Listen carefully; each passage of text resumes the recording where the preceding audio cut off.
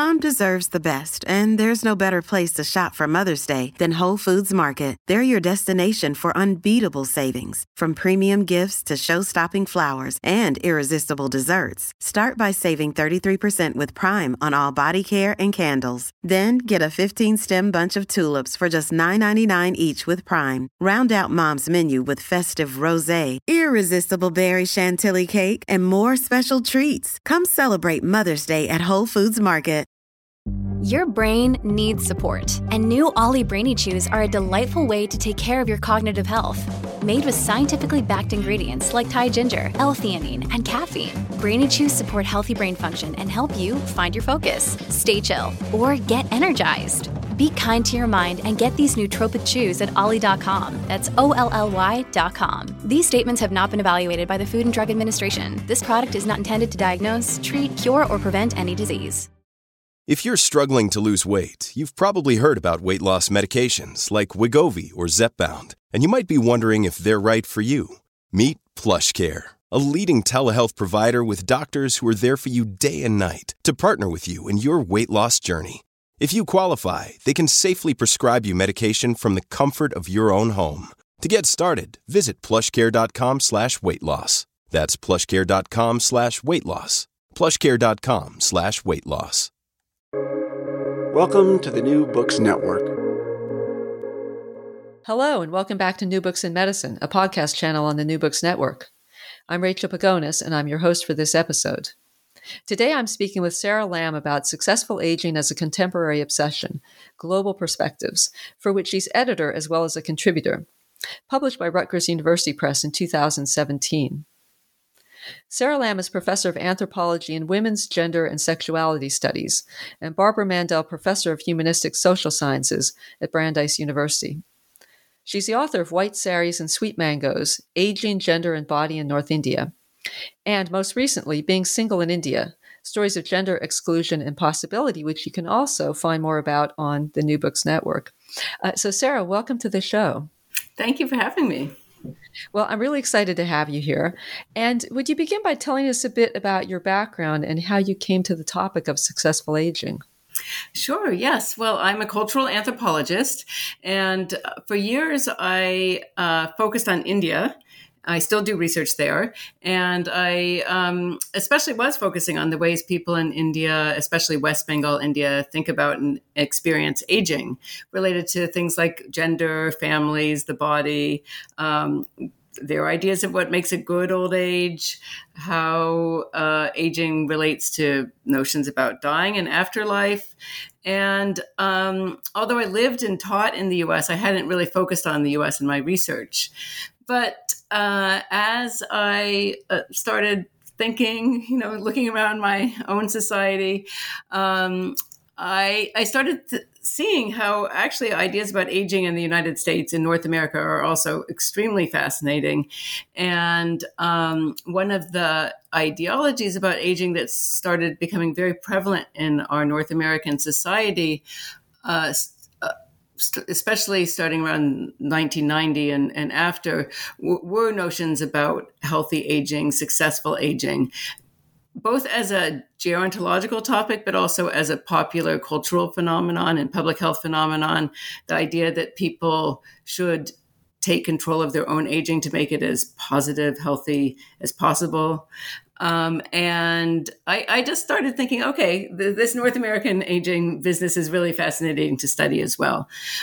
So I still go to do research in India, but I have been doing a lot of research recently with older Americans from a diversity of backgrounds in the Boston area, San Francisco area, and recently in the southern United States, in Arkansas and neighboring states, and just exploring their ideas about what it is to age well, while also scrutinizing the massive amounts of public discourse, public health discourse, medical discourse about this idea of successful aging. And gosh, there's so much fascinating there. And I guess you've been doing some really interesting comparative research. And I'm just thinking about when Medicare was first introduced in 1965 and how the idea of aging was so different at that time. Mm-hmm. That's right. So the notion of this idea labeled successful aging first began to be labeled in around 1960 in the 60s by some gerontologists, psychologists, and then doctors. When Medicare was first developed, and until around the mid 1960s, often aging was considered to be largely out of the control of the individual and genetically based and just an inevitable part of the human life course, and kind of more widely accepted in our society that people would become frail.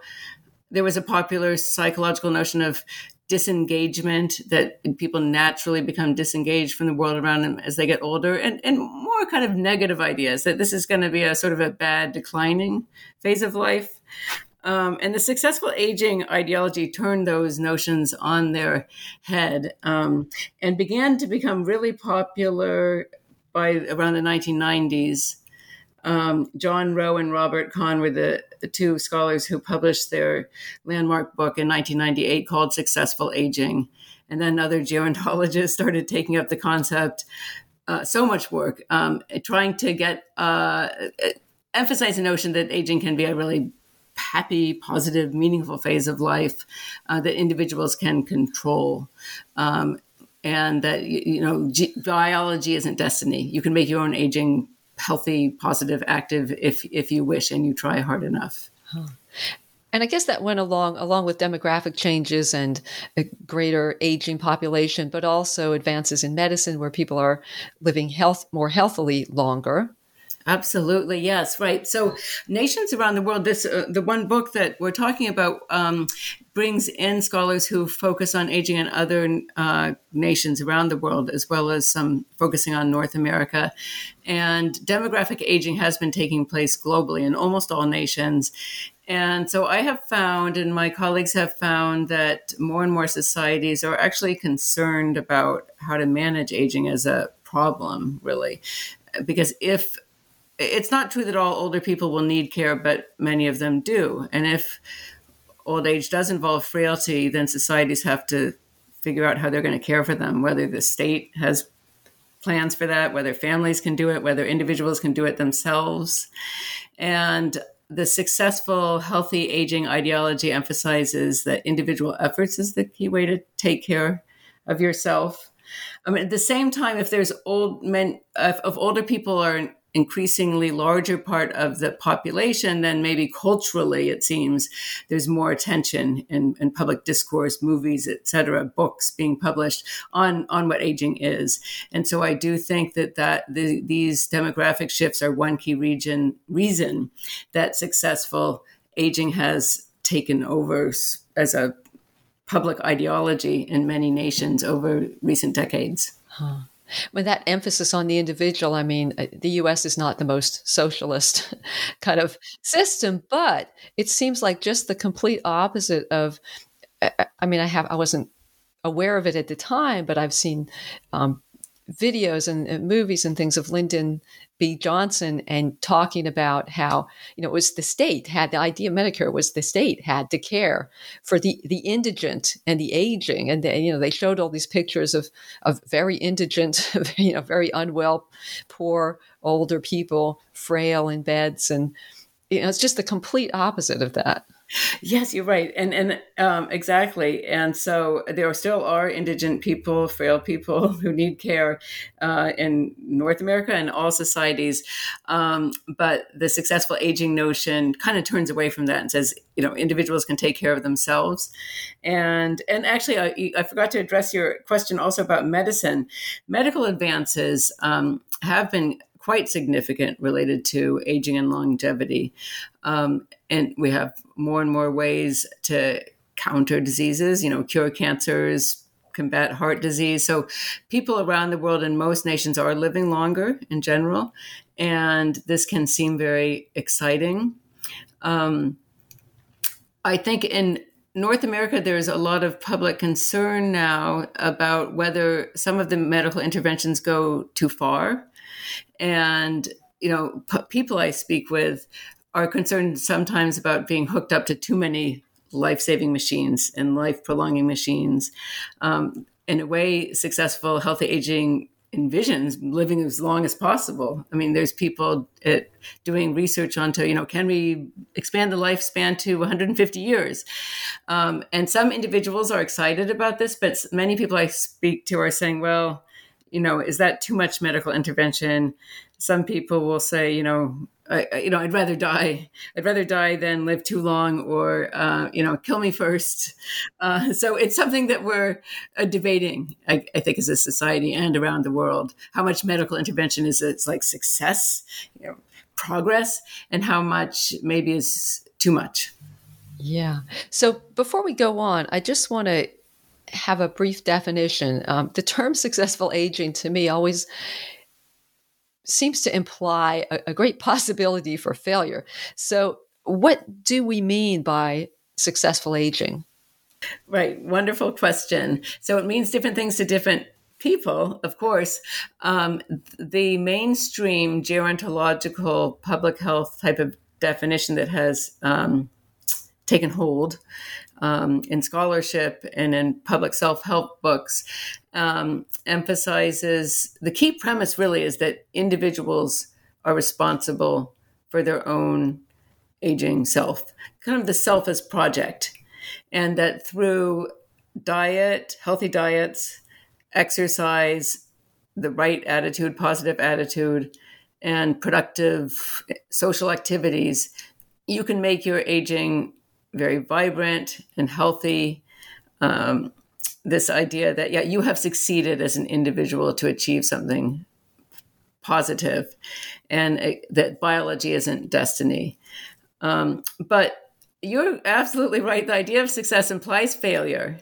So while the successful aging notion can be very inspiring to many people, and I have discovered that through doing fieldwork with actual people who are like proud of their successful aging, it can be very inspiring. And I'm sure as I get older and older, I'll try to practice. I'll read about the tips and I'll try to do them myself.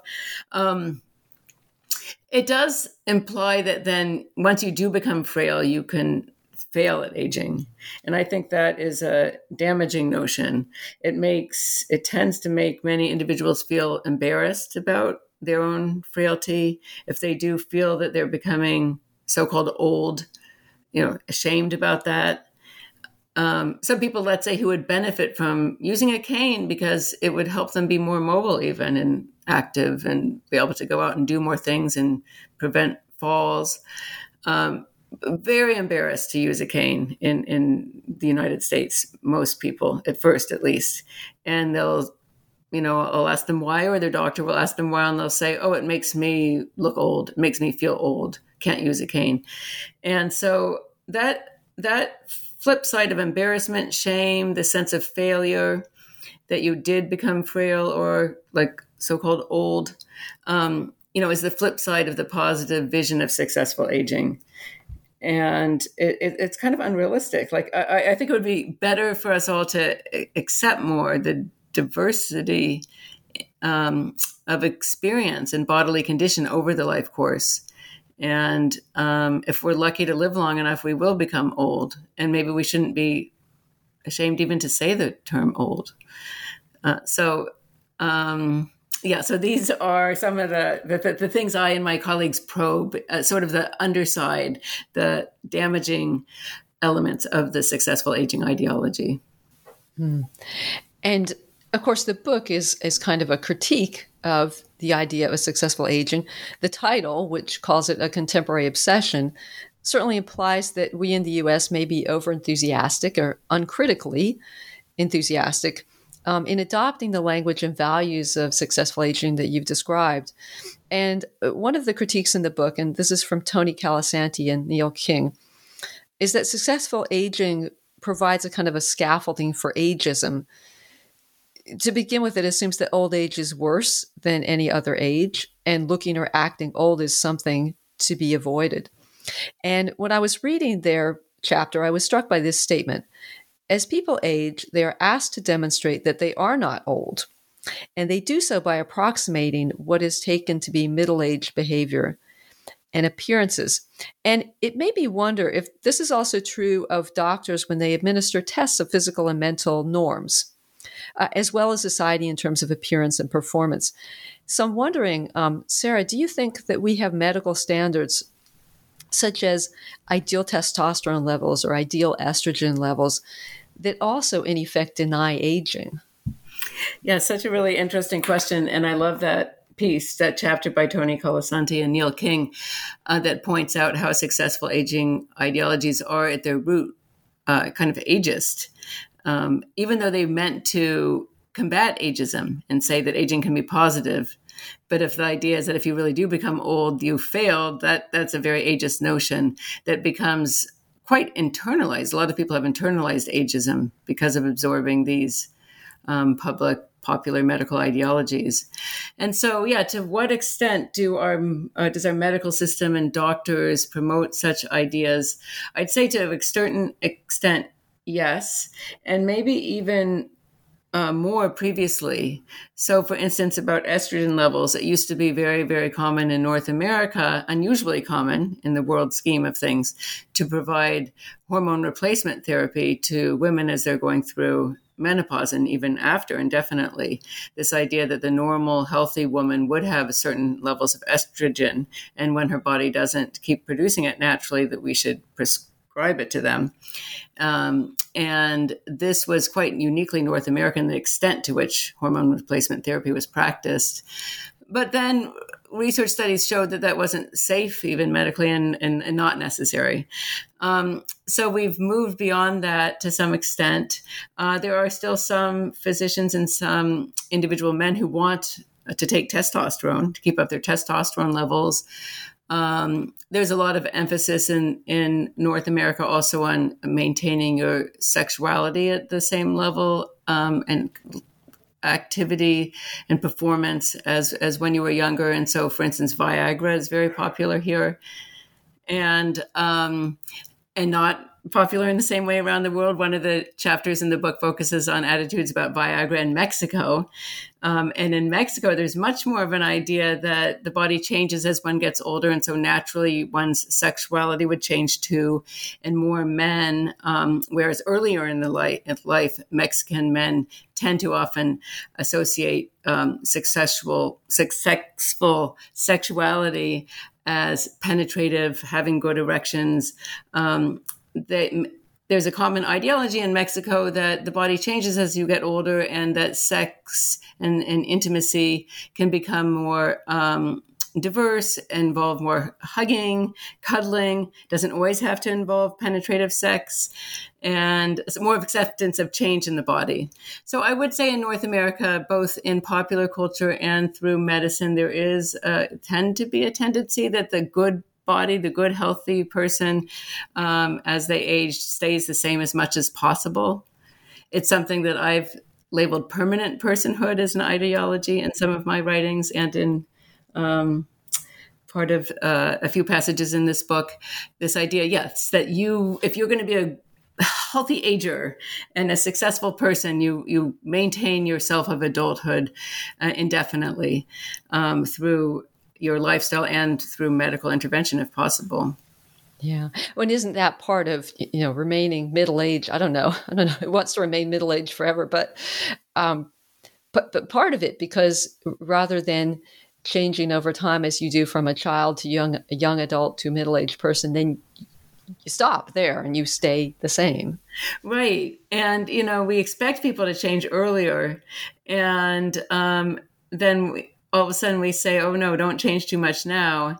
The ideal in some of these visions, successful aging visions, is that you would stay the same as possible until suddenly you would drop dead. There's no one who's saying we wouldn't die, but people don't like the idea of decline before death. So if you could sort of keep your vibrant self and then all of a sudden have a heart attack in bed and just die before having declined, that is many people's idea of the ideal. And part of that also is related to a lot of discomfort that North Americans have about being dependent or a burden. There seems to be a lot of fear that if I decline, this will be embarrassing and shameful. And how will I get my care? and I don't want to be a burden. So that's wrapped up in it also. But I do think it would be healthier for us as a society and for many individuals to be able to think more about the reality that there are phases of life where your body performs differently, maybe your mind performs differently. We're not embarrassed. Children are not embarrassed to receive care from their parents or if they need help. And it's not true that in all societies people find it super embarrassing to be an older person needing help also. So if we could begin to think about the realities of aging more honestly, and in a more accepting way, going beyond the idea that one must be this sort of successful, permanent adult person, I think that could be healthy and comforting for many people. So another critique of successful aging that you certainly touched on is that it comes from a neoliberal context of self-help and self-determination. And the aging is something the individual not only can, as you said, do, but also has a responsibility to control through lifestyle choices and behaviors. But this seems to consumerize the whole idea of aging. So is successful aging something that you need wealth or relative wealth anyway to buy into? That's a very important question to consider. And I do think partly my answer is yes. A lot of the successful aging popular ideology, there's so many self-help books on the topic on Amazon.com, big bestsellers, then magazine stories, public health messaging. It often does imply or state explicitly that you should go out and buy these things to help you, or you should pay for a big trip and go cycling in Europe. You should go skydiving. You should eat all these organic vegetables that you buy at your nice, suburban grocery store. Join the gym. You have time to go to the gym. So a lot of the messaging and suggestions for how to be healthy really do imply this kind of well-to-do person who has time on their hands, who has financial resources and can go about and buy these things and do these things to be healthy.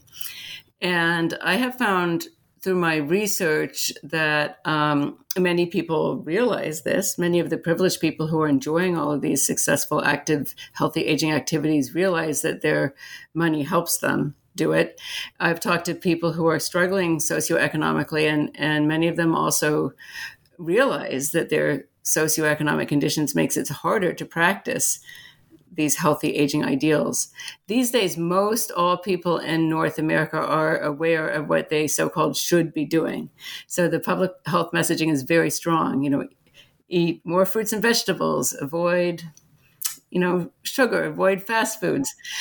But some of the older people I've been doing research with who, let's say, live in subsidized housing, subsidized by the state, who are low income, tell me I don't live near a grocery store where I can buy vegetables. Plus, I can't afford dental care. So I've lost my teeth. So I actually can't chew vegetables as well. And so I have to eat junk food. And I can't afford good medical care also to take care of my body. And I have to keep working at all these jobs, and some of the jobs are sedentary, and so I don't have time for exercise. So a lot of people are aware of how socioeconomic disparities can really impact health as they age. And so I do think that, importantly, many of the successful aging ideologies are grounded in consumerism and this ideology of neoliberal self-determination. But I don't like to say that it's all because of consumerism, because we have, let's say, capitalism and an anti-aging industry of face creams. That's the whole thing behind successful aging ideologies. I think it's an important part, but it's not the whole thing. I guess I do think that broad cultural ideas about personhood and fear of aging, the desire to live healthy forever, maybe uncertainty about what happens after death, all of these things play a role as well. Yeah. So Several chapters in the book describe how other cultures approach aging differently, which is really interesting. And one theme that echoed across a few different cultures was the theme of desired interdependence. That's what Janet McIntosh calls it in her chapter on being old in Kenya. So what makes desired interdependence a desirable response to aging? Yes, well, most anthropologists don't want, and same with me, don't want to sort of say there's one good way to do anything in the world. But if one does have a concept of desired independence, if this is a prevalent notion in a particular social or cultural setting, it would make many dimensions of aging easier. So it is true that many anthropologists, including some who write chapters for this book, and what I find in India also is that there is much less emphasis on individual independence as a really central ideal throughout the life course.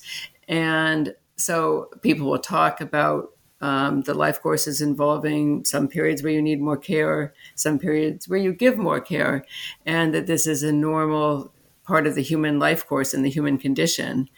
And so children need more care. There's the adult phase of life where you can make money and give care. And then when you get older, it's natural that you need more care again.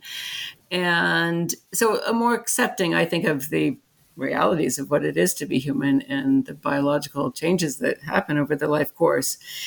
So less humiliation about being old. It's not like there's any society that solves all the problems, but I do think that it would be healthier in North America if there were a little more of a sense of that interdependence can be okay. And one thing that I find that's really interesting in some of my recent interviews with older North Americans is that many of them cared for their own parents quite intimately.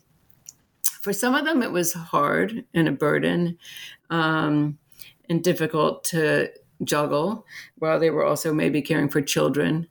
But most people do tell me that it was also meaningful for them. I mean, there's many people who describe that they became more intimate with their parents or a mom or a dad during this period, that it meant a lot to them.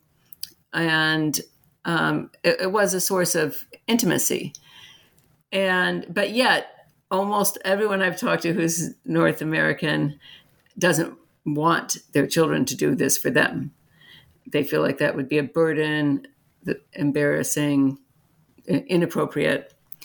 And so I'm not sure what the answer is, but if they thought that it was kind of a privilege to be able to care for an elder, possibly we should start thinking that it's okay for our kids to do some of this care for ourselves also. But I'm not sure. I myself don't want to think of my kids, changing my diaper or something, or, interfering with their own precious lives to spend time caring for me. I don't want it either. I'm also very independent. So it's hard to say what the answers are. Yeah. I was just going to ask you that, did those people who were caring for their parents actually want to be cared for? But it makes me think of I don't know if you remember this article by Ezekiel Emanuel in The Atlantic a few years ago, in which he wrote that when he was, the medical ethicist, he wrote that when he's 75, that's going to be it for him and at this time, I think he was maybe 57 when he wrote the article. And, but he was saying, and one of his reasons was, I want to go out when my children still see me as this vibrant, doing it all person. I don't want them to remember me as some frail, aging person. And at the time I read it, and my own father had recently died, I think, or was dying. And that was one of the most meaningful times for me personally with my father. And I thought, I am so glad that he didn't go out when he was younger, more vibrant, and our relationship was not that great. Mm-hmm. So, right. I remember that piece. It was a really provocative piece. Yeah, it was. Yeah. And same thing, though, with my mom. We were not always close when there were many years. It's not like we had a falling out, but we were not always that close. She was fiercely independent and I was fairly independent and living across the country. And we got closer when she was very, very frail and needed care. And especially my older sister, who did even more of the care, got really close to her. And it was a kind of a precious time. So, it's not easy questions. I do think that reason many of us don't like the idea of our kids seeing us in a frail, needy condition, it does have to do with that sense of embarrassment or shame, the internalized ageism, that being old is embarrassing. And so maybe if we recognize that more and think about it more, that's one of the aims of anthropology, is to take what's taken for granted and just recognize it, see it better, try to understand it better. And that can sometimes help people say, oh, okay, well, I don't have to feel that way totally. Oh, maybe my kids wouldn't think it was that shameful or look at me terribly if I was a little more frail. So just talking about these things, I think maybe helps us as a society have more expanded visions. Hey, it's Ryan Reynolds, and I'm here with Keith, co-star of my upcoming film, If, only in theaters May 17th. Do you want to tell people the big news? All right, I'll do it. Sign up now and you'll get unlimited for $15 a month and 6 months of Paramount Plus Essential Plan on us. MintMobile.com/switch. Upfront payment of $45 equivalent to $15 per month. Unlimited over 40 gigabytes per month. Face lower speeds. Videos at 480p. Active Mint customers by 531.24 get 6 months of Paramount Plus Essential Plan. Auto renews after 6 months. Offer ends May 31st, 2024. Separate Paramount Plus registration required. Terms and conditions apply if rated PG. Look, Bumble knows you're exhausted by dating. All the must not take yourself too seriously and 6'1" since that matters. And what do I even say other than, hey? Well, that's why they're introducing an all-new Bumble, with exciting features to make compatibility easier, starting the chat better, and dating safer. They've changed, so you don't have to. Download the new Bumble now. Yeah. Of course, not everyone's lucky enough to have kids to look after them. No, of course. Not everyone has kids. Yeah. Not everyone's close to their kids. A lot of people choose not to have kids, definitely. So, but it can be friends. Not everyone has friends either. Right. If there are people in one's lives who one's close to, it could be a partner, it could be friends, it could be neighbors, it could be kids. A lot of times people really want to help others. It makes them feel good. And so in general, if someone is feeling like, oh, I can't ask for help, maybe stop, pause, think, well, can I? What's going on with that fear and reluctance? Maybe I can ask for help from someone. And maybe they'll be happy to give it. I think we could do more of that in our society. So chapter 5, and the one about the Mexican men and Viagra that you sort of alluded, that was one of my favorite chapters. But another one was chapter 5, which is called Beyond Independence by Ilana Buch. And she tells the stories of elder people and their home care workers in Chicago. So these are people who are receiving home care at home. And it raises the issue of how the system of home care, even while it's offering real solutions to older individuals, prioritizes their well-being over the well-being of the people who are caring for them. Each of them being a pretty vulnerable group of people really in society. So I wonder, how do we as a society hold up this ideal of independent aging and deal with the fact that, and this is in the words of the book, ideologies of independence may be intrinsically bound up with social inequality? Yeah, such an important question. And Ilana Buch is a wonderful scholar. And after she wrote this chapter, she published a longer book on the topic called Inequalities of Aging, Paradoxes of Independence in American Home Care, a wonderful book, and where she probes these ideas. And I'd say there's no easy answers to the question of how social inequality is so tied up with the way Americans often arrange their care in later life. I think an important first step is to recognize that these social inequalities are going on. A second step would be to pay home care workers more and to have more social recognition of their value. And what's going on there partly is that because so many Americans are so uncomfortable with receiving care, and they'll say especially uncomfortable with receiving care from their family, let's say a spouse or children especially, or neighbors, et cetera, or friends, then many of them feel that if they can pay for care on the market, either because they have the funds to do so, or because they have some kind of medical insurance that will cover it, that this is different. They're paying for the care, so it's less humiliating to their personhood. It's kind of a market exchange. It's not a personal exchange. So they can maintain their sense of independence, a kind of a successful independent personhood through this hired care. And especially if it takes place in home, which Ilana focuses on, they're not even in an institution. They're kind of have this sense that they're living independently at home, and the care is paid for. But what she points out that's problematic is that care is often kind of silent and hidden. That's part of the system. The older person doesn't want to even think that they're using care, really, in some ways. And so the care workers are devalued and don't have as much recognition as they should. And for instance, she has fieldwork examples where the home care worker, although they're preparing food for their client, they also might bring in some of their own foods. But the client might think that the care worker's own foods are smelly or smell funny, or they'll, throw them out.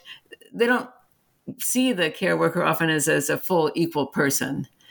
And so that's a real problem. So books like hers and research like hers help us expose these kinds of inequalities. And again, if you expose something, maybe it helps us kind of see the problems and do something differently about it. I do think that paid care is here to stay in North American society. It really fits in well with people's cultural aspirations. But if we could make it more socially equitable and with better wages for the care workers, that would be a really important plus. Yeah, because it's so demanding and the hours for the care workers are really hard and causes them in many instances to basically give up their own life right. And their own needs. Yeah, exactly. Sorry to interrupt you. Yes, give up their own life and their own needs. It's trying often on their backs. They might have loved ones at home that they're not caring for as much. And because the pay is poor, so many people take more than one caregiving job. And the majority of elder caregivers in the United States are immigrants, not being paid well. Some of them are critical of U.S. society and say, I don't know why these U.S. people, they're weird. Why don't they care for their own elders? Their relatives don't even visit, So some of them are critical of U.S. society, but at the same time, they need the income, they need the work. It's very hard work. Yeah, so it's just, I don't know if that's, if those people who are receiving home care, are they considered to be successfully aging? If they're remaining at home, they're living in the community, they're basically not going into institutionalized care. Is that considered successful aging? I think often by themselves, the standard mainstream models of successful aging, you also have to, Rowan Kahn said, avoid disability and disease. Right.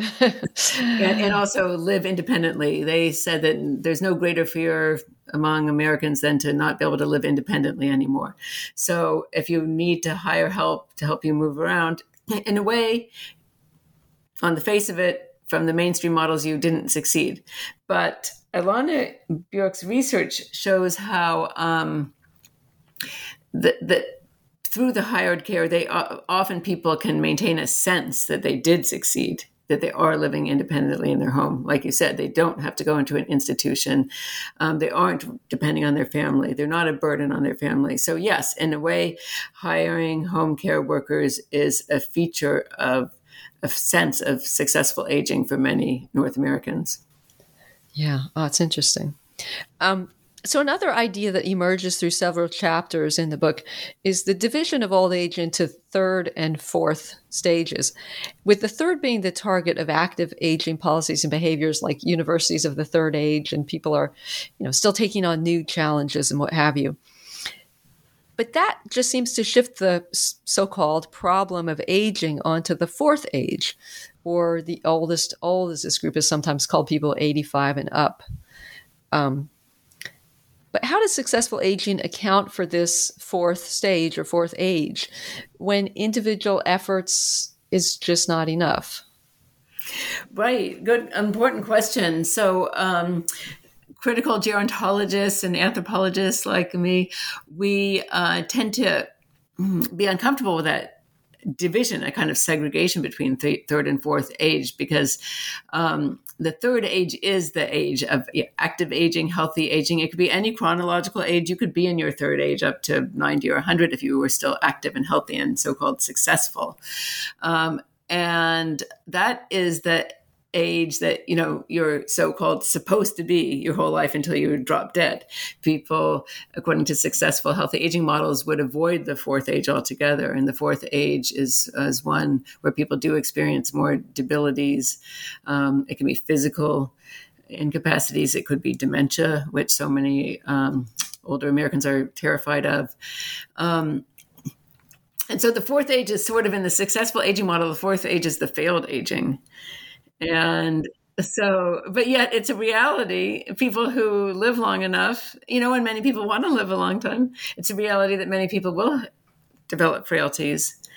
But one thing I find kind of heartening and enlightening is that when I actually talk to older people who are what we could say in the fourth age, experiencing various sorts of frailties, they often, their own ideas about what aging well or successful aging is have often evolved to include kind of more realistic and accepting ideas about acceptance of change, learning, this is the new phase of life. Some people are religious and say there's a reason for this. I'm learning lessons. Other people are not religious, but still saying, okay, well, this is my phase of life now. Okay, I'm going to make the most of it, aspire for pleasures within reach. If I used to love downhill skiing, I can't do any of that anymore, but maybe I could walk slowly in my backyard and watch the snow fall. Kind of resilience and flexibility and acceptance, which some older people feel like they are better at doing than when they were young. That living longer helps you deal with adversity, and be more patient with yourself and others. So there are ways to expand our notion of what successful aging would be, or aging well would be, to be able to accept more frailties and accept more of the experiences of what some gerontologists call the old fourth age. Yeah.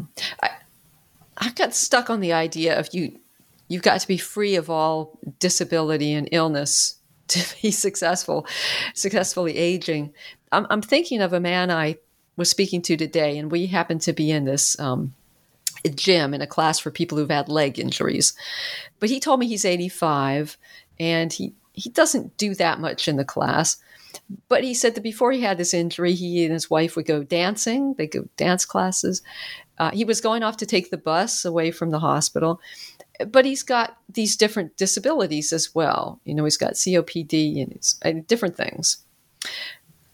So where would he rank in successful aging? And he's 85, he said. So someone who's got various chronic disabilities, was dancing, maybe can't dance anymore. 85, is he successful? Is he not successful? But yeah. Well, good question. I don't love the term successful aging myself, so I would, but I could say what you described could make me think that he could be successful. He sounds kind of happy and making the most of his situation from what you described. I guess it's hard to know.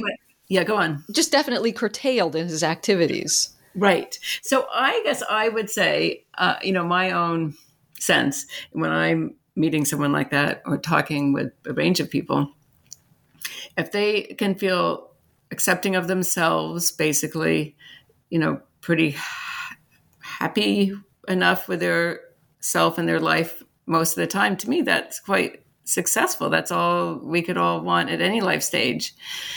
And there's so many young people. I mean, I think adolescence and young adulthood, college years, those of my students often are the most agonized, worried about your body and your body isn't perfect, worried about relationships, success, professions, et cetera. I mean, there's so many insecurities and problems that people deal with at every life stage, but we don't try to lump them into sort of successful, unsuccessful, right? Right, in these various life stages. So it'd be better for us to get beyond that with aging as well. But I sort of see if I meet someone and they're happy, relatively happy, I mean, acknowledging that life has its ups and downs, I leave that interview thinking, oh, wow, I met some successful person. Doesn't matter if they're lying in their bed or not, using a walker or, running marathons. So I myself, if I had to come up with some kind of definition, I'd say I would want to emphasize more interpretation, one's own interpretation of how one's life is going and how one's self is doing. And I think that it's easier for people to be accepting of and happy with their condition if it matches fairly well or meshes fairly well with what their society has laid out for them as what's a good life. So if our society kind of is able to move beyond more this idea that only the successful ager is the one running marathons and having no disability, it will help people accept some disability or frailty as part of a decent life. So I guess I'm interested in changing some of the public and popular perceptions about aging, moving it forward to be more embracive of diversity and frailty and different socioeconomic conditions, et cetera, and emphasize more like, are you happy enough with your condition? Are you accepting this new phase of life and learning from it or growing from it or pursuing the pleasures that are within your reach during this phase of life? Yeah. So getting on to some different perspectives on that, your own research I wanted to talk about, and your own research is focused on India, as you mentioned, a lot of it. And in the last chapter, you contrast the views of older, white, well-educated Bostonians with perspectives from people who are aging in India. And I wonder if you could summarize the differences between them and tell us if aspects from either perspective can allow us to, in your own striking words, regard old age and death not as intolerable outrages, but rather as inevitable facets of life, defining in part what it is to be human. Well, yes. Okay. So I do a lot of research in India, have for 25 years or so. And I've learned a lot there from talking to people there about their ideas about aging. And then over the past 10 or so years, I've also been doing a lot of research on aging in North America. And it's really interesting to compare the two and to see what each can maybe teach each other. It's hard to generalize because both nations and societies are so diverse. But in general, in India, there is much more acceptance of aging and old age as a normal part of the human life course and human condition. So, for instance, Hinduism is the majority religion there. There are also a lot of Muslims and Christians, but I've done most of my research with Hindus. And the classical vision of the Hindu stages of life is two of them include what we would call older age.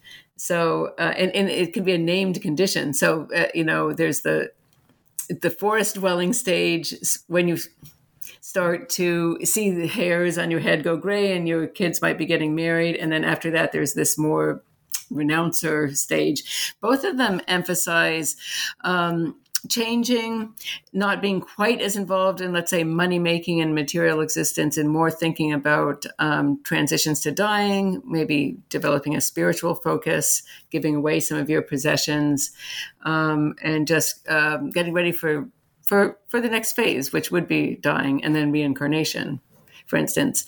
But not all Hindus even believe in reincarnation. But even so, even when they don't, there's just much more acceptance that the body changes.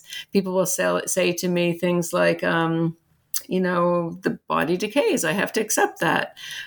Just like rice plants grow and then wither and fade away. That's how the body is. My body's getting old. I'll get a new body if I'm born. Or anyway, no one can live forever. So why should I mourn that? So much more everyday talk about changes of age. I'd say much less embarrassment about things like needing a cane, and community members and family members, if they see someone walking with a cane, more support, politeness, respect for those elders. So it's not like aging is perfect in any society, and some people don't get respect there. But I'd say more acceptance of aging, and then definitely within families, more acceptance of the idea that your family members will provide care for you when you're old, and that that's completely normal. And so the ideal vision of a good old age for most Indians I know is that they would be living with family members, and younger family members, kids or grandkids, would care for them, and that is normal and good. Now, of course, not everyone has kids and grandkids who do care for them. And so often the most sort of so-called failed or tragic aging is felt to be the isolated older person who is independent. So quite different from the US in that regard. Now, I would say, so that all sounds kind of maybe realistic and positive, what I just described. Some older Indians are kind of inspired and excited by some of the ideas of healthy aging now, successful aging that are traveling around the world, the idea that you can still be really active when you get older. And so especially among the elite in India, there are more senior citizens clubs and activities and outings. This idea that, you maybe should exercise and go take morning walks around the neighborhood and gather with your friends and do things, eat well. So these successful aging notions are traveling around the world. And I'd say in India, it's exciting for a lot of people, and they're enjoying it. So I guess as an anthropologist, I sort of like to see us all learning about other societies, their approaches to aging and other things, and kind of for yourself being able to pick and choose which models inspire you the most. It's easier said than done, but I like that vision. Well, if I could just interrupt for a second, because the woman, I can't remember her name, that you profiled in that chapter in India, and I believe she didn't have any children, but she was about 70, and she seemed to be in perfectly good health and all of that, but she kept saying, yeah, I'm ready to die because it's my time. I'm old. Mm-hmm. Mm-hmm. Right. And yeah, so I can see where it might be a relief in that, a society where that's the expectation. I've reached this age. It's time for me to die, even though I'm doing well. Right. Right. Her name, Purnima, one of my close friends and what we call interlocutors for many years. Exactly. And she didn't have children. She never married. And that's the topic of my most recent book, was on never married women, which is quite interesting. So of course, not everyone in India has children. And she was very healthy, but she felt very peacefully ready to die when the time was right. It's not like she was throwing herself on the train tracks or anything. And then she actually developed ovarian cancer. And she ended up passing away fairly quickly from it, and surrounded by a circle of friends. She had been quite active as a volunteer in one of these new senior citizens groups that was actually providing help and care for more frail elders in the community. So she was participating in some of these so-called new ways of modern aging, more peer-oriented, senior citizen-focused. You can make a community for yourself beyond the family. And that worked out well for her, because then these people were around her bed at the time of death and singing songs from Rabindranath Tagore, who is a beloved Bengali poet and musician, songwriter. So she had a very, I guess, positive form of living and dying that fit in with her vision. And I admired her, the way she did seem to approach the changes of aging and dying with equanimity, really, and acceptance. So I meant to ask too, what about the Bostonians? What were they like in contrast? Well, interestingly, for one, if I would tell Bostonians about some of the Indian ways of aging, often they were like, oh gosh, I'm glad I don't live there, which kind of surprised me, because over years of doing research in India, I had become to think of some of the Indian ways as more so-called normal or familiar to me. And I taught a lifelong learning class on a few occasions to people living in the Boston area, mostly white, kind of well-to-do people participating in active aging by taking lifelong learning classes. And I would teach them about ideas about aging in different parts of the world. And most of them were like, oh, I'm glad I live here, because they really, really liked the idea of independent aging, taking care of yourself. If I said that it's quite common elsewhere to live with your children as you get older, they would kind of laugh often and say, oh, I don't want, no, would you want to live with your kids? Right. No, never. And so sort of pleased that they were born into what they saw as the right society where independence could be a normal way of doing things. So that was quite striking to me. But then some of these people now I've known for many years. And so I've seen them transition into more frailty. And some of them now, later, if I approach them again, ask me to tell them more about how in India, they'll say, tell me a little bit more. Is there more acceptance of frailty there? Someone I know needs to use a cane now and didn't used to. And I was telling her about how a cane can be a sign of respect in India and mobility, helps you be more mobile. And she was interested in that. And then I do have a few interlocutors from the United States also who have been reading about Buddhist perspectives on aging, which are more similar to Indian perspectives also, where one way of achieving acceptance of oneself and more enlightenment is to meditate on the transience of all things and the fact that nothing lasts forever. Some Buddhists advocate even lying inside coffins to come more to terms with the acceptance of death. And so, we do have globally circulating ideas around the world, ideas and philosophies going every which direction. And there are North Americans who are really interested in learning personally from other perspectives from around the world.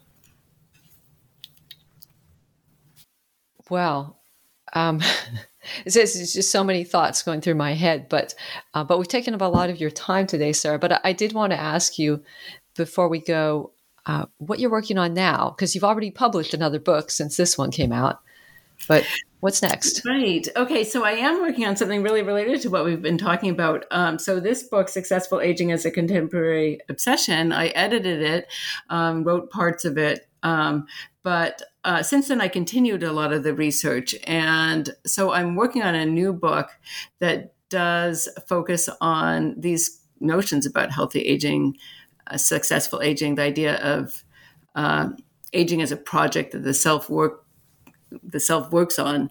I'm looking at North America and India, and it's just writing more of a standalone book, bringing together a lot of that research. And since I wrote Successful Aging as a Contemporary Obsession, since that was published, I continued to do more research in the United States with people, not only white people, but more Black people and Latinx people.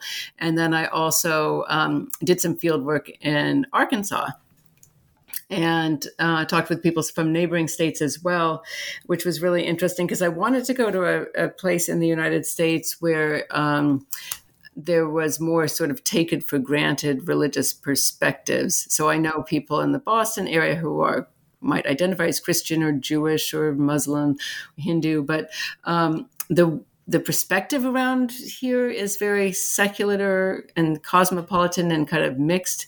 And so I wanted to go to a community of the United States where almost everyone was Christian and really took for granted a Christian worldview. And so that has been really interesting to me, how people's ideas about how God is in control of the lifespan and really, really looking forward to heaven after death, how that is integrated in people's minds with their notions about also healthy aging and what you should do yourself to take care of your body.